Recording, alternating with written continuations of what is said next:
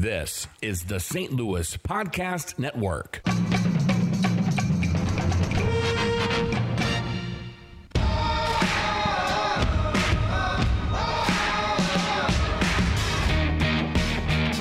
You're listening to the Last Man Up podcast, part of the St. Louis Podcast Network. Matt Berger, Clay Beyersdorfer, and Andy Hanselman alongside. Wherever you're listening to us, whenever you're listening to us, we hope you are well. Joining us on the phone here in a little bit will be Kyle Reis from birdsontheblack.com. The MLB draft was this week, and Kyle will be on to give us his insights on that. You said, Clay, that he's a pretty good MLB draft guy. So we're going to have him on to talk about the prospects that the Cardinals picked up earlier in the week. I saw our friend Crash tweet out. Gene. Yeah, Gene. Gene Bonds, a.k.a. Crash, tweet out about why he's hoping one day that the MLB draft will be as big as the NFL draft or the NHL or even the NBA draft, and that will never happen. Oh, no. Because it's a huge snooze fest. Yeah, well, there's so many rounds. Right, and there's a lot of intricacies that go. It's way more than just pick a player and he's yours. I mean, there's all those things with like slot value and all that good stuff, and it just gets nuts. Okay, the reason why the NFL and the NBA draft are so big is because you mostly watch these kids in college. Right. And they're going to make an immediate impact. That too. You're going to see them play the next year. Right. You know, these college or these MLB draft picks, you may never see them. I have lots of friends who were drafted. Absolutely. Lots of friends who were drafted, but never saw an inning of Major League Baseball. I knew a lot of people who were drafted and, never made it to the majors. Yeah. Never did. So that's part of the reason why, too. Well, it's the ridiculous percentage of how many players actually come from the draft to make it all the way. I remember a while back ago, I looked it up, but it's like minuscule in comparison to how many people get drafted. So 100% of the draft field was 2% make it. Maybe, yeah. It was. I really feel like it was less than 10%. I want to say, really, which is crazy. That is crazy. Considering you can get you get drafted by the NFL, you're guaranteed, and NBA first round, you get what, guaranteed 3-year deal? Usually, yeah. Yeah. What is the new NFL deal? I know they don't get millions anymore. Oh no, they still get millions. No, they don't get 60 million. Well, it's not individually. I think. It's not based on an individual basis. I think it's 1 through 5, you get X cap, and then 6 through 10 get X cap, and pretty so much. on and so on. Okay. Yeah, it's not like Sam Bradford. I think was the last one to get that ridiculous. What was it, $55 million rookie contract? Yeah. The amount of money that Sam Bradford has made in the NFL. Good for him. I mean, he should have worn the Hamburglar mask the entire time he was out there playing. He's played collectively for what? Maybe 3 and he total still is. seasons. I mean, I would say right now he's probably the starting quarterback for the Arizona Cardinals. Oh, has to be. And I'm call me crazy. I'm still kind of the jury. To my opinion, the jury is still kind of out on whether or not he can play in the NFL because he's either always injured or everybody around him is garbage. When he first got to Minnesota and he was healthy and he had wide receivers and a good offensive line, you're like, okay, now you can see what he could do. He's not a Hall of Famer. I would say, but you could win. You could have won with him. I would say that the jury's out on whether or not he's a superstar quarterback. He's not a superstar. Oh, never. No, the jury is long gone on that one.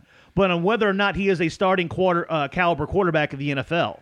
Who was the other? Was it Sue? And Ndamukong Suh. Yeah, it was the number 2 pick that year. Yeah. And Gerald McCoy. Yeah. I think with 3 to Tampa Bay. Yeah. Yeah. Trying to think of if those would have been better picks for the old Rammies. Well, considering the 2 that followed him were all pro players for 5 straight seasons. Well, and the Rams at the time were in dire need of the quarterback. Yeah. Dire need, and a face of the franchise. That too. Sure. Everybody kind of they forget about that. They just look at their present situation and be like, those idiots. I always give Portland a huge pass on not drafting Michael Jordan because, you look at it now, they look like idiots because of Michael Jordan being the GOAT. So you understand it then. But at the time, no one really thought that Michael Jordan was going to be what he was. And if you're saying that I thought that, you're an effing liar.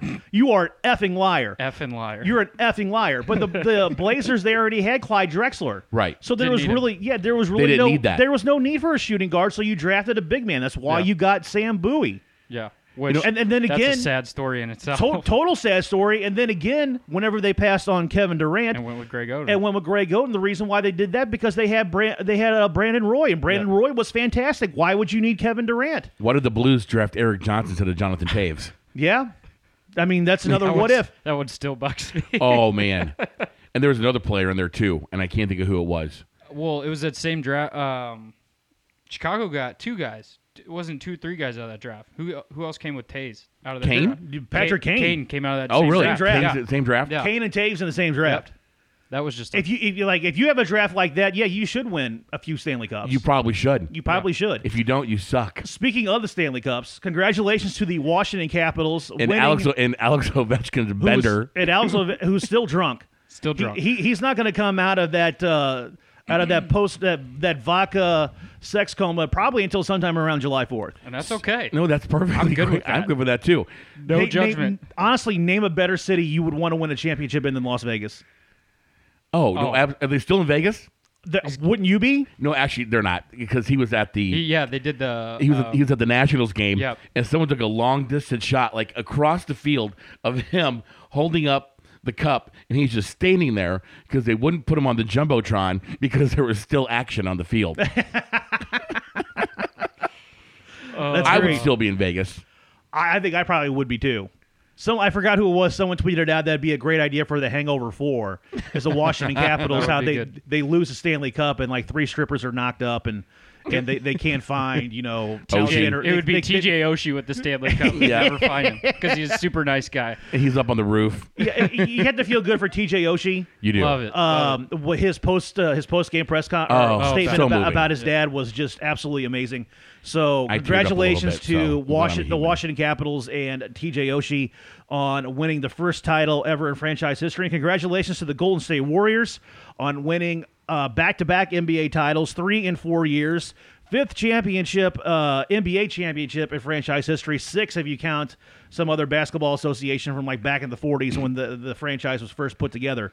So that's 5 NBA titles now for the Warriors franchise. They have to be right now the modern dynasty in professional sports. It's them in New England. I would say so. It would be hard to argue otherwise. Yeah, I can't think of anybody else, and it doesn't look like it's going to be slowing down anytime soon. Kevin Durant has already said that he's going to re-sign with the Warriors. So. I think maybe the run the Miami Marlins is on might be a strong comparison. Hey, the way the Marlins played here in St. Louis, they looked like a dynasty. They did. Right. Sure did.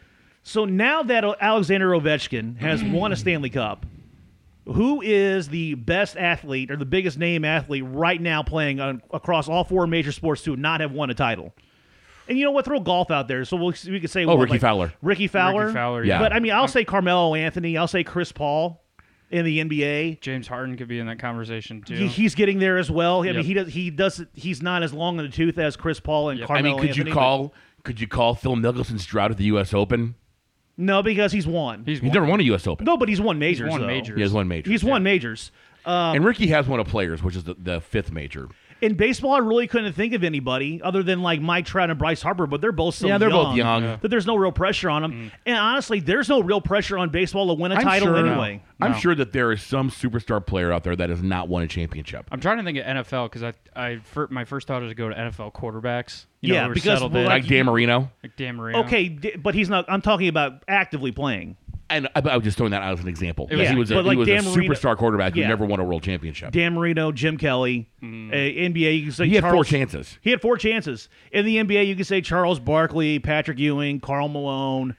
Those are 3 right there. But it's kind of funny how baseball greats, they get a pass if they don't win a World Series because, like we've said on the show many times, baseball is an individual sport masquerading as a team sport. Yeah. It's such a grueling, long season, too. Brutal. I mean, in comparison to other sports. I mean, it's sure. ridiculous. But it's kind of funny when you think about, like, when people talk about Barry Bonds, they'll talk about, like, his numbers. They'll talk about, the PEDs. Right. But they'll never say, but you know what? He never won a title. Oh, never. They never say that. That's never brought up. And he only played in 1 World Series. Yeah. Well, you think about how great he was. One of the all-time greats. Boy, they were really good in the early 90s. Ken with Griffey the Pirates. Jr., too. Yep. Those Pirates teams were really, really good. Really good. Amazing. And you know what? They might have gone to the World Series and won it had that last year that 92? 92 when he was in Pittsburgh. Yep. And they were playing I think it might have been 91. They were playing the Atlanta Braves. Right.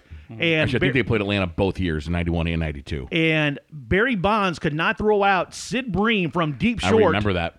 To win the National League pennant, and then after that he went to San Francisco, and we all know the rest of that story. But We do indeed.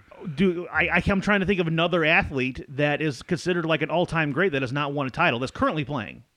I'm checking on one right now. In the NFL, I mean, like, okay, Aaron Rodgers has won. Right. Tom Brady has I was going won. to say Matt Ryan. Is he an all-time great? He's I don't know good. if He's an won an all-time MVP, great, but I don't he- think he's an all-time great. He's not an all-time great, but there's definitely the pressure mounting. I mean, it seems like, man, they just he never gets over that hump, no matter who the supporting cast This is. gives me the chance to say my two favorite names in the whole wide world. What about Brandon Matamuliana or Chahidi Ahanatu? I don't know who you're even talking Or about. former Rams former tight end. Rams tight ends or defensive ends or something. That made Oh, like Illini Mike. 4-string contributions when the Rams Yeah. were just terrible. Brandon Matamuliana and Chahidi Ahanatu. Never forget that. Illini Mike was actually pretty good. He could never stay healthy. Otherwise, he's a pretty good player. That same phrase could be uttered for probably 95% of those teams that they played on. Yeah, they were pretty good. They just never stay healthy. Well, yeah, I mean, it's Tony Romo? Would you call Tony Romo a great? he retired just in time. Yeah. He did. Otherwise, he'd be the one from the NFL. He'd be the all-time, like one of the all-time greats that's never won a title. I would say once Eli got his, it really fell into Tony Romo territory. Absolutely, it did. Yeah. Yeah. I mean, Aaron Rodgers is lucky Drew he won Brees it has when won he did. one. Yep. Drew Brees has won. Eli Ben Roethlisberger has won. Roethlisberger's Yeah. won. Brady's won several, I think. I might have to check. Tom Brady, Super I Bowls. think he may have won one. One. Tom Brady? Years ago. Tom Brady got one. Yeah, I think. Well, it was 02 when they beat the Rams. I think it's going to be interesting to see what happens with the New England Patriots going forward because I'm hearing, I don't know how much of it is rumor, how What's much of it going is on in true. New England? There is all kinds of turmoil going on in England. I saw something where someone tweeted Is out Edelman about how going they to jail or something? Well, no, he's not going to jail, but he suspended the first 4 games due to PEDs. And then there was a rumor going around that they had a trade on the table to trade Gronk, and Brady came in and basically vetoed it. That Belichick wanted to trade Gronk. Brady came in and vetoed it. This is someone on Twitter tweeted it out. And then Ben Albright, people can say what they want about Ben Albright. He's more right than he is wrong. And he's like, if anybody believes that rumor, I got a bridge in Brooklyn I want to sell you. So, Because the story was that Brady came into the office and was like, I'm going to retire if you do this, yeah, right? if you make this Yeah. trade, I'm going to retire. If that happens, they're up Bleep Creek. I thought I saw that Edelman was like in some like police trouble. I did not see that. I did not see that either. Then maybe I misread. You probably misread. Maybe I read he's when in I was P- sleeping. He's in PED trouble. There's no question about that. He suspended the first 4 games of the season. Yeah, Yeah. So there's which is kind of shocking that he would be a PED guy. I don't know. at this point, I'm not surprised by anybody It really using PEDs anymore. I Yeah. guarantee you it'd end up being for something like Adderall or some really dumb crap. You know what? It wouldn't surprise me. We saw, or not. Sorry, I'm getting my people confused. Go ahead. But look like D. Gordon. Yep. I mean, D. Gordon was a little bit of a surprise because he's not a home run hitter in baseball. Right. I mean, he's a hit into the gap and he's a base stealer. He's the wiry middle infielder. The fact that he was on PEDs was probably a little bit of a surprise. Anybody else, I'm not surprised when it happens. It's kind of like the same thing when you're not surprised when you find out like some athlete was cheating on his wife. I'm never surprised at any infidelity among professional I'm athletes. not either. Okay, I'll admit it. Hands up. If it came out that Kurt That Warner was would- having that an would affair, surprise me. That one would really surprise Because me. Brenda Warner looks like she'd be on the attack for sure. Oh, Brenda she would Warner. murder somebody. Yeah, she'd be on like this week's episode of Snapped. with that spiky hair, she just impales Absolutely. somebody. She's kind of strange looking. She is an Those two were like the weirdest looking couple. She has an interesting look about her for sure. Like you would not think that that's what Kurt Warner's wife would look like. That's how they do it in She, Iowa. she looks like somebody who was like in a punk rock band, like back in the 80s. I think she has a fantastic body, though. Well, I don't know. I don't think I've ever really checked her out that closely. I think she is like hourglass shaped. Last Is man she? up. I believe she is. I think she has. I think she's well Is endowed she and as- has some junk in the trunk. Yeah. God. Is she, as my friend Joe De Niro described it, the Cleveland Browns? Great uniform, awful helmet. Yeah, I think so. Okay. I mean, would you call Brenda Warner a butterface? I don't know. I just think she looks like somebody who was like in a punk rock band like back in the 80s. Like if you told me she Just was never a let go. yeah, like if she was a definitely- member of Sushi and the Banshees, I'd been like, okay, yeah, that makes sense. Well, the whole thing that's confusing about Brenda is that back in 01 and 02 or 99, I mean, she couldn't have been more than 35 because Kurt was only 32. I think she's a couple years older than Kurt, I believe so. and she had that stark gray hair, which made her look like she was 50. Yeah, some people just grow gray early. I think she's gray on purpose. That could be too. She Yeah. was trying to sport the Joan Jett look. Yeah. There's some girls that I've seen young girls do that. Oh yeah, Dye And their it's hair really gray on big now, purpose. and now white hair's in. Blows my mind. Blows I my don't get mind that. too. I don't get it. I don't get that either. It's like, hey, we're gonna go to the club tonight. Are you guys going to go to that house wheel? Is that what it's called? House wheel? While we're in the mood to hand out congratulations to Justify. Yes. 13th horse Triple to win Crown the winner. Triple Crown, but only the second to do so with an undefeated record. Seattle Slew was the other one. And tweet of the day goes to Trey Wingo, formerly of KSDK and now current host of Golic or Wingo. I'm not going to say Golic and Wingo because neither one of them are on at the same time. So you either get Golic or you get Wingo. So it's Golic or Wingo on ESPN Radio. He had the tweet of the day yesterday saying, congrats to Justify, who now retires to a glorious life of unlimited horse sex. For what? $75 million? A lot. A lot. The stud fee went up yesterday. I saw like $15 million. Bob Baffert made so much money yesterday. Unbelievable. And there's people he is like one of the most hated guys in all horse racing is Bob Baffert. I'm a big horse racing fan. Love horse racing. And so you know what I'm Especially- saying about Bob Baffert about him Oh, yeah. being hated. Oh yeah, Yeah, he's real big time hated. yeah. He he's- looks like a tool. He does look Oh, like he a tool. does. Yeah. That white hair that's so perfectly parted in his top. Yeah. You just want to punch the guy, but that's just So, me. but I guess the idea of a horse winning the Triple Crown isn't that exciting anymore. Because not. I don't remember when Affirmed. I was born in '77, so I don't remember when Affirmed won in '78, which was the last one before American Pharoah won it in 2015. Yeah, I don't remember it either. I remember there was always a couple horses that would They were come close. They were close. And they would always fall at the Belmont because the Belmont is the longest race. Yep. So that the Belmont would always be the one that would get them. And then when American Pharoah, like you said, won it 3 years ago, people were kind of like, well, was this the death of horse racing now? I think people are still kind of into at least the Triple Crown. Yeah. Oh Are, yeah. are oh, still absolutely. into it. Like I yeah. don't remember hearing anything about the attendance of the Kentucky Derby being way low. But it's like the Derby is kind of almost like the Masters. It's like, man, people are just really, really into that one event. Oh, yeah. And then everybody else just like, So eh. when we were down there, okay. they get about 150,000 people, and Joe figured out that is more than the Super Bowl and WrestleMania combined Yeah. at the Kentucky Derby. Wow. Because now, not only is it because it's the Kentucky Derby and it's been around for over 100 years, Mm-hmm. it is now like a place for celebrities to go to be seen. Oh, it's super and fancy. big Yes. time. Yeah. Oh, yeah. Like that's where all the girls want to go. They have their dress and their hat, and the guys will have their their Bow ties, bow ties suspenders. and like fancy suits. I mean, like and that's even kind of trickled out to around like these parts too. Like I've seen people. Oh yeah. Like, hey, I got a derby party to go to. It's at, We're getting dressed up. This winery, the winery I went to during that weekend, I went to go see De Niro's band play. Yeah. And they had a derby party there, and you could see, I'm not complaining, it was great to see all the girls walk in with their dresses, and Oh, you yeah. see, you see the guys like with their, lime green suits and Well, you have to fedoras. You have to Yeah. wear the Nantucket pinks. You know, Yes. those brick a colored lot pants. of linen. Basically, you're gonna linen be- pantsuits. No, not linen. No, Oh. these are all like cotton stuff, like It's basically- seersucker. Seersucker. You're That's basically what I'm going to be looking for. buying a suit that you're never going to wear ever again. No. Unless it's on Derby Day Or Easter. Or Easter. or Easter. Good point. You're Yeah. gonna dress up like an Easter bunny. Look, You just- that's why we have him here That's to what- think about it's the that. youth. Otherwise, you and I would be buying those suits and they'd be in the closet just one time a year. You got one- and then Clay be like, "Look, asshole, wear it for Easter." Easter. Right. Okay. Wear it Gotta for look Easter. good on Easter. You gotta look good on Easter. Let's go to Kyle Reis here in a little bit. He's going to talk to us about the draft picks the Cardinals have made and talk about the Cardinals in general. He joins us next.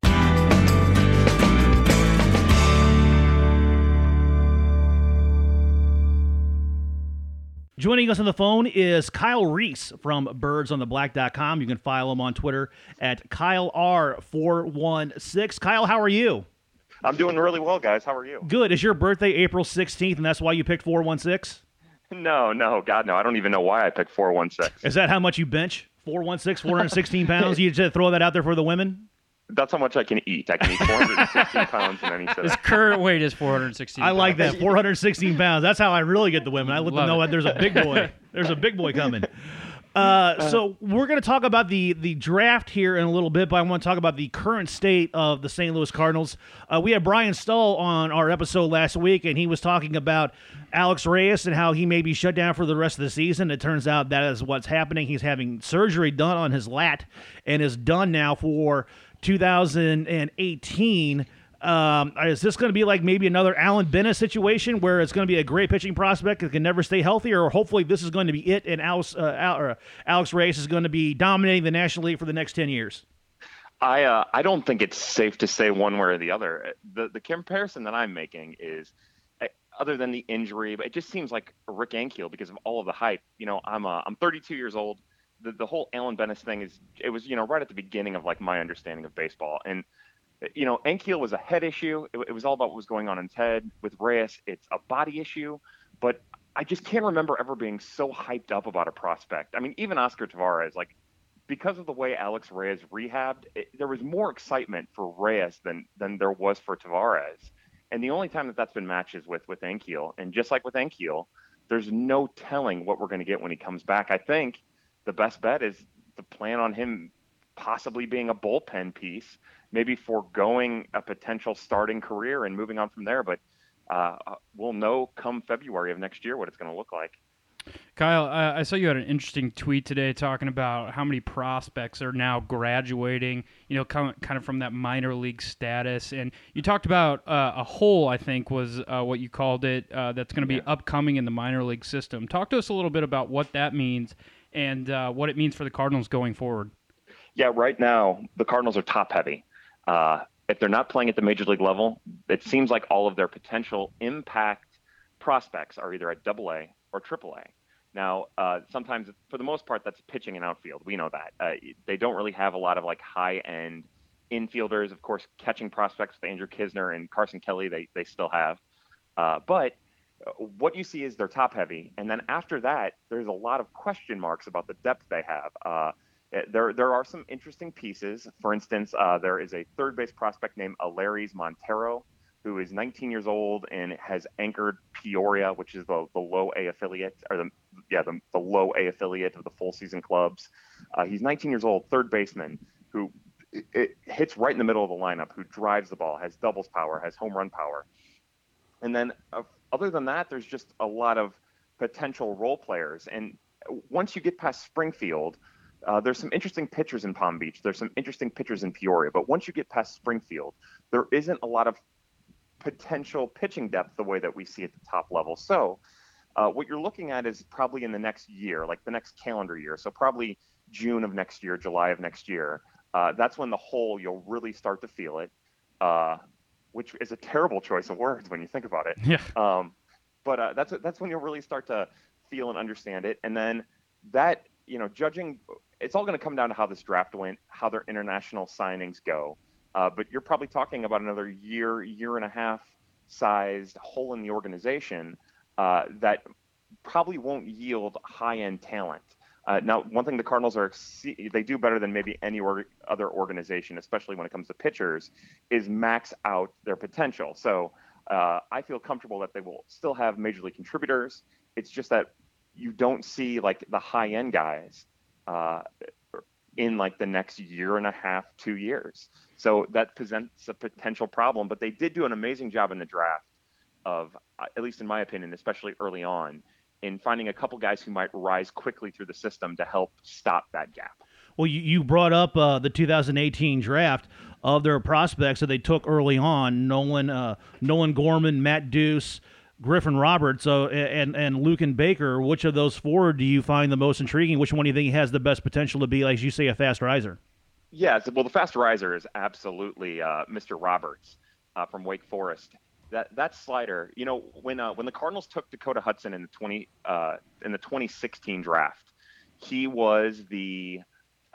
had what was considered to be the best slider cutter in that draft, and that's what they're getting with Mr. Roberts there from Wake Forest. It's the same thing. They say he has one of the best sliders in the draft. But just watching Roberts, his slider, I believe it's ahead of where Dakota Hudson's was at that same point of that draft. It is filthy. Now with Roberts, last year he pitched out of the Wake Forest bullpen. He was their closer. This year he was a starter. A lot of people are trying to figure out exactly what he's going to be in the Cardinals organization. The Cardinals have precedence for this. So when they drafted Joe Kelly, he was actually a relief pitcher, and then they turned him into a starter and kept him a starter as long as possible. So my assumption is they'll do the same thing with Griffin Roberts. But that slider that Griffin Roberts throws, when he throws it out of relief, it is straight filthy. In my opinion, the best slider in baseball is Adam Ottavino's, and it has the potential to be on par with that.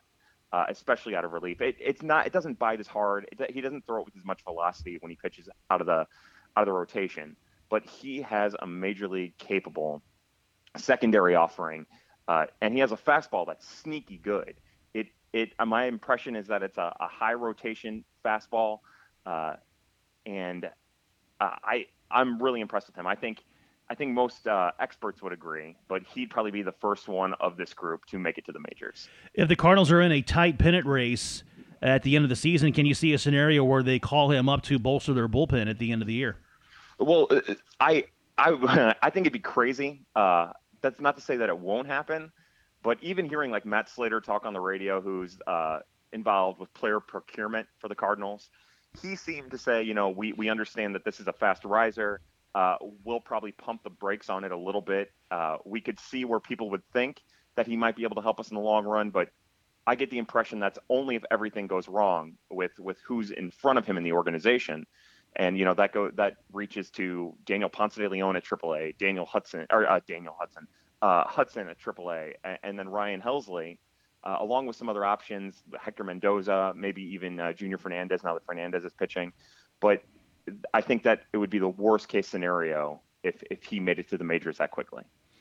Kyle, talk to me a little bit about, we were having this discussion before the show started about how much of a monster the Major League Baseball draft is and how it doesn't get as much hype as maybe the NBA or the NFL draft. I know you're a big proponent of the draft. You love the draft. You are a big minors guy. Talk to me about why it may not be so exciting for others who may not be as ingrained. Well, so the first thing about the Major League Baseball draft, I give it the same preface every time I talk about it. It is a feral animal. And we saw that this year where the Cardinals pick Nolan Gorman was almost a consensus top 10 pick up until a couple of weeks ago. And then he was almost a consensus like top 12 pick up until the draft. And then he fell to 19. And there really isn't a good reason for that other than teams just kind of fell off of him because he struggled in some showcases and struck out while he was trying to hammer the baseball. The other thing that makes the Major League Baseball draft so random, there's a couple things. One of them is the bonus pool. You'll see teams maybe in the second round taking guys that you can sign really easy so that you can reallocate those funds somewhere else to sign someone who might want a higher slot in a bonus pool, which is an entirely different like bag of worms, kind of one of the things that I hate about the Major League draft. And then the other tough thing about the Major League draft is you have high schoolers. You have 18-year-old kids who are going up against 22, 21-year-old kids with experience levels that just don't match up. If you're drafting a high schooler, especially early in the draft, you are drafting on expectation, whereas with expectation and projectability, where with a college-age kid or a college player, you're drafting more on tools that you see and you understand, and figuring out how to best maximize those. It's a complete crapshoot from rounds 1 to 40, and that's what makes it so random. And I think that the reason that a lot of fans aren't into it, or maybe not into it the same way that I am, is there are a lot of levels between the day you're drafted and the day you make your Major League debut. And, the old statistic, and I haven't gotten it for this year, but 56% of first-round draft picks make the major leagues. That doesn't even mean that they make an impact in the majors, but 56% of first-round draft picks make a major league debut. So it just goes to show you the complete randomness of the draft, how hard it is to draft for major league impact. And there's 40 rounds, which is just incredible. That's crazy. Exactly. Yeah, you're talking, 1,200 people getting drafted at 900 in one day. It's a disaster, and it's impossible to keep track of all these. And really, all you're looking for is somebody named Lars Nootbaar and hoping for the best. And I was getting ready to bring him up. Please tell me there's a high percentage of him making it to the major league level, because I can't decide if that's the name of a heavy metal drummer or the name of a Viking or both. Yeah, he's definitely a heavy metal drummer. He has a brother that's part of the Orioles system. So there's more Newt bars. Oh my God, yeah, that's we've got amazing. Newt bars all over the country. I demand his parents have more children right now. 100%. There needs to be a whole clan of Newt bars. All kinds of Newt bars. Somebody get Newt bars on the podcast. Yeah. So the thing about Lars, he's the second time in 3 years the Cardinals have taken someone from USC. A backup catcher at Springfield named Jeremy Martinez. He was taken from USC. With Lars Nootbaar, he does have a potential to rise through the system and maybe make a major league impact. And the reason is because most scouts believe that he just needs a little swing change. He has like raw power. You can see he's all raw power. He strikes out a lot, strikes out more than anyone else by rate that the Cardinals drafted. But a lot of people think that if he just changes his swing, shortens it up a little bit, and focuses on launch angle, which is something that the Cardinals are starting to have success doing in the minor leagues, that he could rise up through the system, not quickly, but on a pretty solid pace. So of all of the prospects, he probably has as good of a chance as any past the first 3 picks to make the majors. Kyle Reis joining us on the phone right now. He is from birdsontheblack.com. You can follow him on Twitter at KyleR416. Let's talk about some current prospects. I don't even know if you I think you correctly assessed them. I don't think they're no longer prospects. That's Harrison Bader, Tyler O'Neill. The thing that Cardinals have a lot of are outfielders and pitchers. Dakota Hudson, Jack Flaherty, Luke Weaver, Alex Reyes. Do you see any of those players possibly being expendable and possible trade pieces at the trade deadline this year, or do you think the Cardinals just like them so much that there's no way they're going to move them unless they're blown away? The Cardinals love their prospects. That's one. They always do. Yeah, always sometimes they overvalue them, like in the case of Randall Grichuk, Yep. and I wouldn't say they've overvalued Piscotty. I mean, they kind of did Piscotty a favor by trading him to Oakland so he could be with his mom there towards the end. Mm-hmm. But I mean, if Steven Piscotty was matching like the way Albert was his rookie year, do you think they would have done that? The Cardinals hold on to I think sometimes we get lost with like the prospects. They hold on to their prospects. What they hold on to are their controllable assets. They overvalue their controllable assets, and it's usually the same thing. It's almost always the same thing. But that's where they get into trouble. And this last offseason when they traded for Marcell Ozuna, I think that all gave us a little bit of hope that they were willing to go past their traditional comfort zone in order to make the team better. We'll see if they do it come this round, but I would think, come the trade deadline that is, I would think that they would be willing to expand a little further than what they normally have for another player that they get multiple years of control from. Like, they gave away 4 prospects for Marcell Ozuna, but they got 2 years of Marcell Ozuna. And traditionally, that's the direction they go when they trade prospects. If they're going to trade prospects, they're going to get more than 4 months of control, which, kills everyone to hear and to think about, because we all want Manny Machado on a Cardinals. Everybody does. Everybody. And their mother. Yes. Yeah. And their unborn children. Yes. And, but the likelihood of that happening without another piece from the Orioles that they would have multiple years of control for, I think, are almost zero. I do think that all of those players are potentially on the block. I think Carson Kelly, I think he's more on the block than he's ever been, and not because of Andrew Kisner, who's right behind him, but because of the role that Francisco Pena has performed since he entered the organization. I think you could see him as Yadi's backup until Yadi's done, without having to worry about what comes next. And I would think Tyler O'Neill is the only one in the group that you mentioned that still is potentially a rookie, still qualifies as a prospect. All the other players have exhausted their rookie eligibility. But I would think Harrison Bader in particular, like, he would be a really nice little trade piece, and I know that right now that's almost sacrilege to say. Nation. Okay, wait till this podcast goes live. You're going to have Cardinal Twitter after your ass, because best fans in baseball. Yeah, Harrison Bader is their new baby, and how dare you, Hanselman? Where you at? Come on, Hanselman, you're a BFIB voice. We are the best fans in baseball. We like scruffy guys that play hard. Where's Harrison Bader? He needs to be here. Yeah, he's the right size and right color to be Everything. Cardinal Oh my! All he needs is if his name was Scooter Gennett. Yeah. Like it's almost like a minor upset that Scooter Gennett is not a Cardinal, because you want to talk about someone that they would be fanning themselves over if Scooter Gennett was a Cardinal. He's got the fun name, and man, if he likes bro country, it's a done deal. The BFIP have their new boyfriend. Yeah, they started. I've seen that some of the people have started calling Harrison Bader either Hustlin' Harrison or Harrison the Hustler. Harrison wow. the Hustler's the one I saw. It's so funny you bring this up, Kyle. I mean, I got nothing against Harrison Bader. I like the kid a lot. I like to watch him play. But on our last episode, we were talking about how Tara Wellman has said that I'm about to mute the words Dexter, Fowler, Hustle, and Lazy, and I finally did that. And some people on Twitter, I guess, have found out that we're doing that, are going around it by saying the Cardinals' right fielder. They won't say Dexter Fowler. They're so hell-bent and determined on us reading what their hot takes are on Dexter Fowler. They will not say his name. They will say the Cardinals' right fielder or the 6'5" guy. Dexter Fowler is terrible. And his wife. Get off Twitter. Yeah. Stop it. We are the best fans in baseball. And we don't deserve this. Dexter Fowler's not playing well. There's no other way to church it up. He sucks right now. He absolutely sucks. Not good.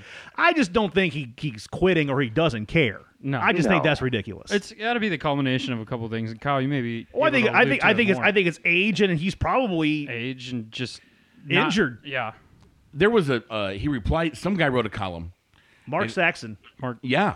He didn't write a column. He wrote a tweet about it. Yeah, was it a tweet or he Well, wrote a blog post? I think there's two different things. You're talking about Mark Saxon and Dexter Fowler's wife. Yes. And then you're talking about Dexter Fowler replying to The guy yesterday. I can't remember his name though. Who was that? I don't remember either. I'll pull it up here real quick. Okay. But yeah, anyway, Dex said, I appreciate you understanding that there's a difference between a lack of talent and a lack of effort, basically in this tweet. He goes, and for whatever reason, I don't have the talent right now. It's not because I'm not trying. Yeah, and see, to me, that is like the worst thing that you can accuse an athlete of doing is quitting. Oh yeah. Absolutely. Quitting and not trying. You don't get to the level that you're at in Major League Baseball by being a quitter or by being lazy. Not at all. No way. I mean, unless you're just that God-given talented.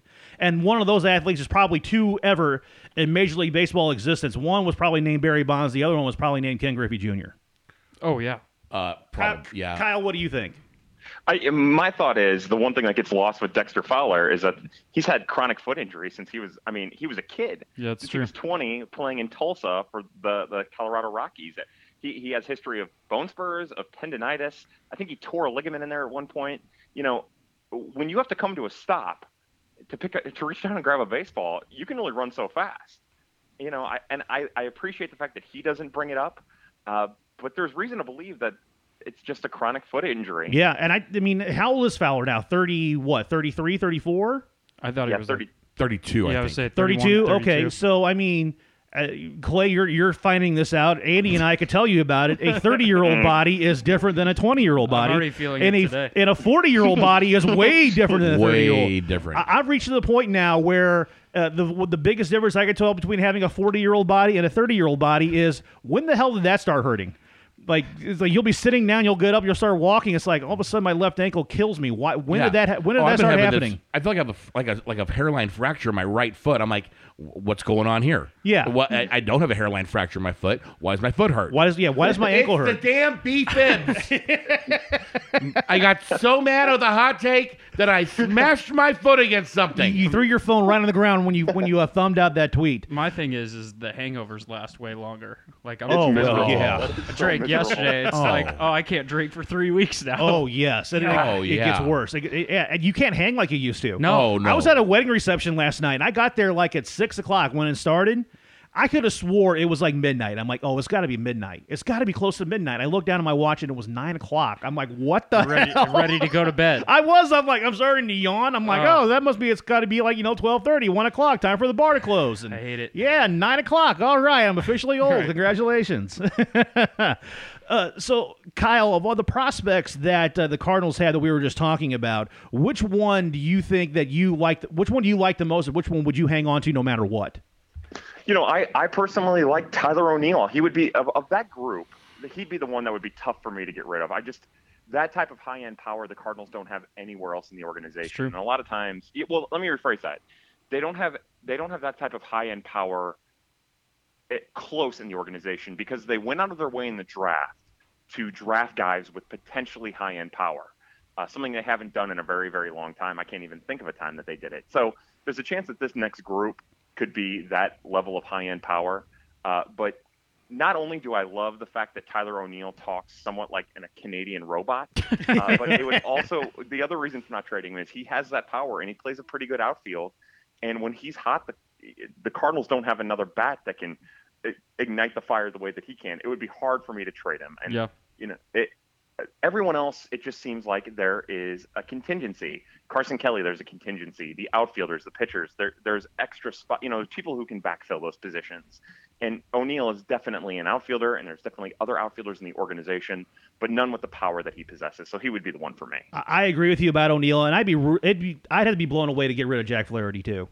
Oh yeah, I think of all the pitching, I almost like Flaherty more than I like Reis. Well, you have to right now. I think almost even before. For some reason, I liked Flaherty better than Reis. I think Flaherty has more control than what Reis does. I think after the injury last year, especially, people may have started, because Tommy John, you just never know with guys, right? Whereas like Jack Flaherty was healthy, he was pitching well, and he was the hot thing right now, and that's carried over. And I think Luke Weaver, right now he's a good major league pitcher, but I think that he's one that I could probably part with. I just don't see his body and his frame holding up long term as far as a Major League Baseball pitcher goes. Yeah, I'm sorry. I don't see a world where you could possibly trade Jack Flaherty like that. When I didn't even think of him as a potential trade option. He's too valuable to the team as currently constructed. Especially with the injury concerns, he's an absolute no trade. You'd have to get like Clayton Kershaw or like Max Scherzer in return for that trade. That's for Scherzer right straight now. up.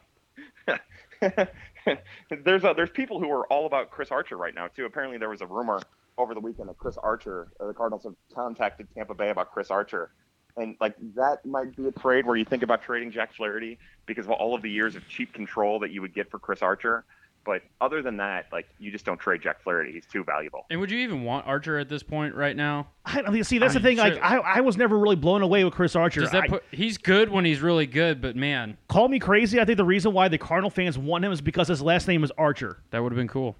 I think that's what a lot of it is. Archer, St. Louis Cardinals, come on. It's Kismet. It's Kismet. Yeah. Does you do the bow and arrow thing? There it is. Coming off the mound, the bow That'll and make arrow. Dorothy Light happy. Oh, so happy.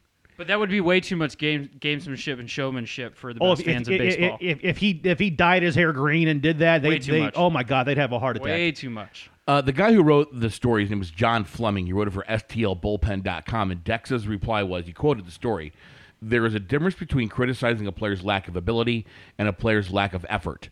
And then Dex says, "You made some great points and some not so great," crying smiley face, "but I appreciate socially aware people." Well, I just think that saying that he's lazy is lazy. I think that's kind of like a lazy way to approach it. As opposed, he's lazy. It is a lazy way to approach. That's just kind of a cynical way to do it. He doesn't care. Come on, what makes you think he doesn't care? And if that was the case, if he flat out did not give a bleep anymore, and he's just there to collect a check, don't you think Mike Matheny would pick up on that? And it's the onus of the manager to be like, yeah, you know what, this guy doesn't care, so we're playing him maybe once a week. I don't even know if Matheny knows what he's doing half the time. No. So I don't put any merit behind that statement whatsoever. But yeah, we just watched him leave Brett Cecil in there for 2 innings after he walked 2 guys to start the second inning. I can't. We're not going to talk about it. Not going to talk about it. Both are up in 2020. Allegedly, and I have no idea who I want rid of more, Mike Matheny or Donald Trump, but they're both up in 2020. Oh, no. I know a lot about Mike Matheny. He's great. How about Donald Trump becomes the manager of the St. Louis Cardinals and Mike Matheny becomes president of the United States? Get me the righty. We'll flip-flop. I want the righty. You might have a heart attack if that actually happens. Burger would be dead. I would be. within a year. My head would explode. I want to do a double switch. I'm going to swap out James Comey and Adam Wainwright for Melania. For my daughter Ivanka, who's beautiful. Yeah, my daughter Ivanka. Too bad Hope Hicks isn't still Too on the bad she's staff. my daughter. Oh my Kyle, God. I got to ask you just selfishly. Cardinals drafted right-hander Chris Holba, who is a 618 native. Went to my alma mater, O'Fallon Township High School, from East Carolina University. I just got to ask, what did the Cardinals see in him? He's an outstanding young man. He took a line drive to the face, I believe 2 years ago. Had a really, really scary, facial injury. Comes back, dominates this year. What do you see in Chris Holba and his future with the St. Louis Cardinals? So one of the things that I mentioned when it came to hitting is they drafted hitters with high power potential. One thing that they drafted when it came to pitchers is pitchers with a defined secondary pitch, a potential major league secondary pitch, and that can be said with Holba. He has an advanced changeup. The Cardinals love fastball changeup guys. The other thing is the Cardinals have a history of drafting players from East Carolina. They drafted Seth Manis, and they drafted a kid named Evan Kuczynski last year, who's a left-hander who's kind of interesting and might be a major leaguer down the road, but still has some refining he has to do. I like Holba. He has a great size. He has a great build. If I'm mistaken, his sophomore year was really his burst onto the senior. He had like a 1.93 ERA, and he was, as a matter of fact, entering his junior year, he had the lowest ERA in college baseball entering the junior year from the previous year. Everyone else had graduated who had a lower ERA than he had. And then, like you said, he had the comebacker, and that kind of threw him off, and then he had a great year this year. If I'm not mistaken, too, I think he had like a tear in his rotator cuff, like a small tear in his rotator cuff in high school. I believe you're right. And here's what I think is I think he probably ends up being a bullpen piece. His velocity is like the low 90s. I've heard that he can hit like 94, 95, but he lives like 92, 93. He has a really good changeup. I've heard that his slider still needs a little bit of work.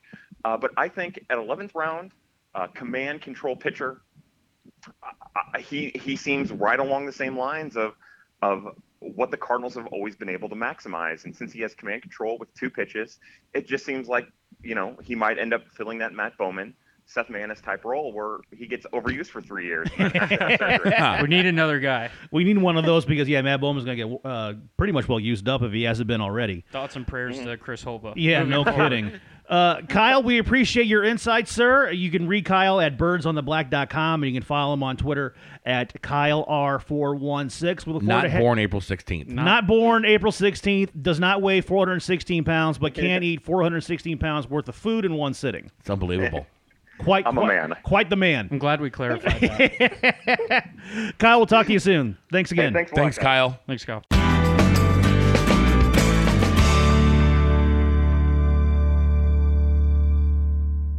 You're listening to the Last Man Up podcast, part of the St. Louis Podcast Network. Matt Berger, Clay Beiersdorfer, and Andy Hanselman. You can follow me on Twitter at Matt_Berger. You can follow Clay on Twitter at Ton of Clayton, and you can follow Andy at Emo6. So, gentlemen, are you ready for some secondary league of football? Because yes. The XFL, which is making a resurrection, and the new AAF, the Alliance of American Football, they are looking to form leagues. The AAF wanting to start next season. The XFL in 2020 both have contacted St. Louis about possibly being part of the league and having a franchise in one of these respective football leagues. Which one, if any, do you think would go over well here in St. Louis? They probably both would. I think the XFL would more than the that's what I AAF think, too. because the XFL already has like brand recognition and the connection with Vince McMahon. And St. Louis is. I know that you said that the last Raw, the crowd wasn't very big, but St. Louis has been known to be a great wrestling town for a long time. It was a big crowd. It just wasn't a very vocal crowd. I got you. Okay. So St. Louis, St. Louis has always been a great wrestling town. So Vince McMahon is always going to have a soft spot for the city. And here's another thing too. Stan Kroenke and Vince McMahon do not get along at all. They hate each other. So I think that which is why I love that man so much. Yeah, which is part of the appeal of Vince McMahon. So you can see where a scenario where Vince would want to come into a market where Stan Kroenke had seemingly failed. To me, they're two different leagues. Like when you look at them at face value, they are, because what Vince McMahon does better than anybody else on the planet is entertain. And market better and hype. than anybody. Yeah, anybody. He's basically like a modern day P.T. Barnum. So from a fan perspective, if I have to choose to go to one or the other game, like I'm going to go to the XFL game because it's going to be way more entertaining. And I think a lot depends on like what name players the XFL and the AAF get. But from an AAF perspective, I look at that and their ownership group and who they have involved, like some really, really, prominent names, the Ebersol family. I think that's more of a sustainable option than the XFL, given what the XFL has done before. And that's what I think too. I mean, again, you throw the name Ebersol into something. They're kind of known for entertainment as well. They are. Well, okay, the XFL... and producing excellent television shows. I'm not going to sit here and tell you that I think the XFL would still be going on had it not pulled the plug after one season earlier, but I think there were some big mistakes that Vince McMahon made with the XFL the first go-around. They lost it on the first show, or the first or second show, they lost it. They lost all their viewers. Well, okay. Because they screwed up that Saturday night game. Yeah. They did the first game, and then it ran over into the second game, and then Saturday Night Live had to come on, and they were like, no, you can't play, so it blacked out, and then that was just it. That's part of it, too. And I think another reason why is that Vince McMahon has already got, he's synonymous with professional wrestling. Mm-hmm. Professional wrestling to the hardcore sports fan, most of them, not all of them, but most of them, I think they see professional wrestling as a bit of a joke. Oh, for so sure. they see Vince McMahon as kind of like what does Colin Cowherd call them? He calls them booger eaters, the people who are fans of professional wrestling. So you can see where like a lot of where that viewpoint comes from. But because you're already kind of seen as being not legitimate, and then you bring in Jim Ross and Jerry Lawler to call the games.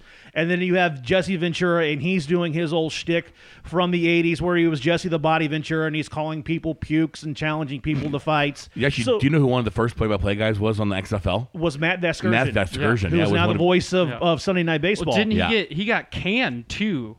Right, like right after he didn't even last like the whole season, did he? I don't know. I think you're right. I think he did get fired. He got fired. But another reason why the XFL, in my opinion, failed is that he put these teams together and then started the league, and these football players, they weren't very good. No, it was a terrible product. Terrible product. So you didn't give them really any time to practice and try to hone their skill. In my opinion, it would have been better off if you would have put the team together and gave them maybe a year or 6 months to practice which is what they're doing now. Which is what they're doing now, which is smart. To get a little better, put a better product on the field, because I think as long as you don't do what the USFL did back in the 80s and make the mistake of trying to go up against the NFL, I think a spring football league will succeed. Is it going to be as big as the NFL? No. Absolutely not. Nowhere close. No. But I think there would be interest. Now, if they get an XFL or an AAF franchise here, is it going to fill up the dome? Is it going to be 66,000? No, it's not. Would they get 25, 30, 35, maybe 40,000? Yeah, depending on how good the team is and if it's a good entertaining product in the field. I can't see why not. It's a lot like St. Louis FC soccer, where it's obviously not the MLS. Like we have dreams of the MLS, but St. Louis FC still has a really still growing fan base and a solid fan base within the city of St. Louis. They do. Now, I think that could be said for the same, within XFL or AAF. But here's the problem. They play out at Busch or Worldwide Technology Field. It used to be called the Busch Soccer Park because I'm old. Yeah. But so when you have 5,000 fans come out there, the place is packed. Oh, yeah. Edward Jones Dome. Put 5,000 people in the Jones Dome. It looks empty. It looks damn empty. And it's going to be, Well, and okay, I'm not going to be a hypocrite here. I was kind of surprised that St. Louis even got notified by either one of those sports leagues because, I mean, if you're going to be like a fledgling league, you want to go where most of the people are. So you're going to be looking at the New Yorks, the Chicagos, the LAs, the San Franciscos, the Dallases. Yes, those are already established NFL cities, but, with the populace there, and if you're not going up against the NFL, you're going to find enough people who, number one, probably can't afford NFL tickets and want to see live football and go, or are just football fans and not a fan of baseball or basketball or hockey and, need a sports fix and want to go see live sports. I think St. Louis is an established NFL football market. I mean, we've had 2 football teams. Okay, and we lost 2 of them. And, I was on an internet radio show a couple weeks ago with some people from Baltimore and Philadelphia, and we were talking about the NFL. And the first thing they said to me was well, St. Louis is a bad NFL city. The reason why you guys lost the team is because the fans quit going to the games. and I had to defend the city again and tell them, okay, People have no idea what they're talking about. they don't, but that is the national Perception. This is the national perception is that St. Louis, unless you're playing baseball, St. Louis doesn't give a rip. And the three of us are probably always defending the city of St. Louis when it comes to football, saying no, St. Louis actually has great football fans. They just been always given terrible football, Terrible product on the field. terrible product. Not even like a bad one. No. God awful. God, and people used to complain about how bad the football Cardinals were. And this was back in the 80s. I mean, they were a dream compared to the last few seasons of the Rams. Oh, for yeah. sure. Well, okay, like the last couple of years of the Rams were here with Jeff Fisher. They weren't nearly as bad as they were when they were under Scott Linehan. Oh, no. Like, there were a couple times when you were watching a Rams game, and the game would be over halfway through the first quarter. Oh, yeah. And you're like, I'm not watching this the rest. This is before you had NFL Red Zone. Yeah. So you were either you had Sunday Ticket, or you went to a bar that had Sunday Ticket, or you were stuck watching that, or you were watching Lois and Clark reruns. I think, God, I think for from the XFL perspective, and something that Vince McMahon is very, very familiar with is that regional, like kind of not small but maybe medium-sized market. You look at how wrestling, the WWE developed in itself and how it came together. Is they had regionally based wrestling circuits. Yeah. He just bought them all up. And he bought them all up. But he really mastered how to really draw that audience, that regional fan base, that will come out for every game. Tickets are cheap, whatever. And he turned it into an entertaining product. So from an XFL perspective, they got the right guy in charge if they're going to go over these markets like, Birmingham or Memphis or St. Louis. They got the right guy because he's done it before. You're absolutely right about that. Special thanks to Kyle Reis from birdsontheblack.com for joining us. You can follow him on Twitter at KyleR416. Don't forget to subscribe at iTunes and download at stlpodcast.com. See you on the other side.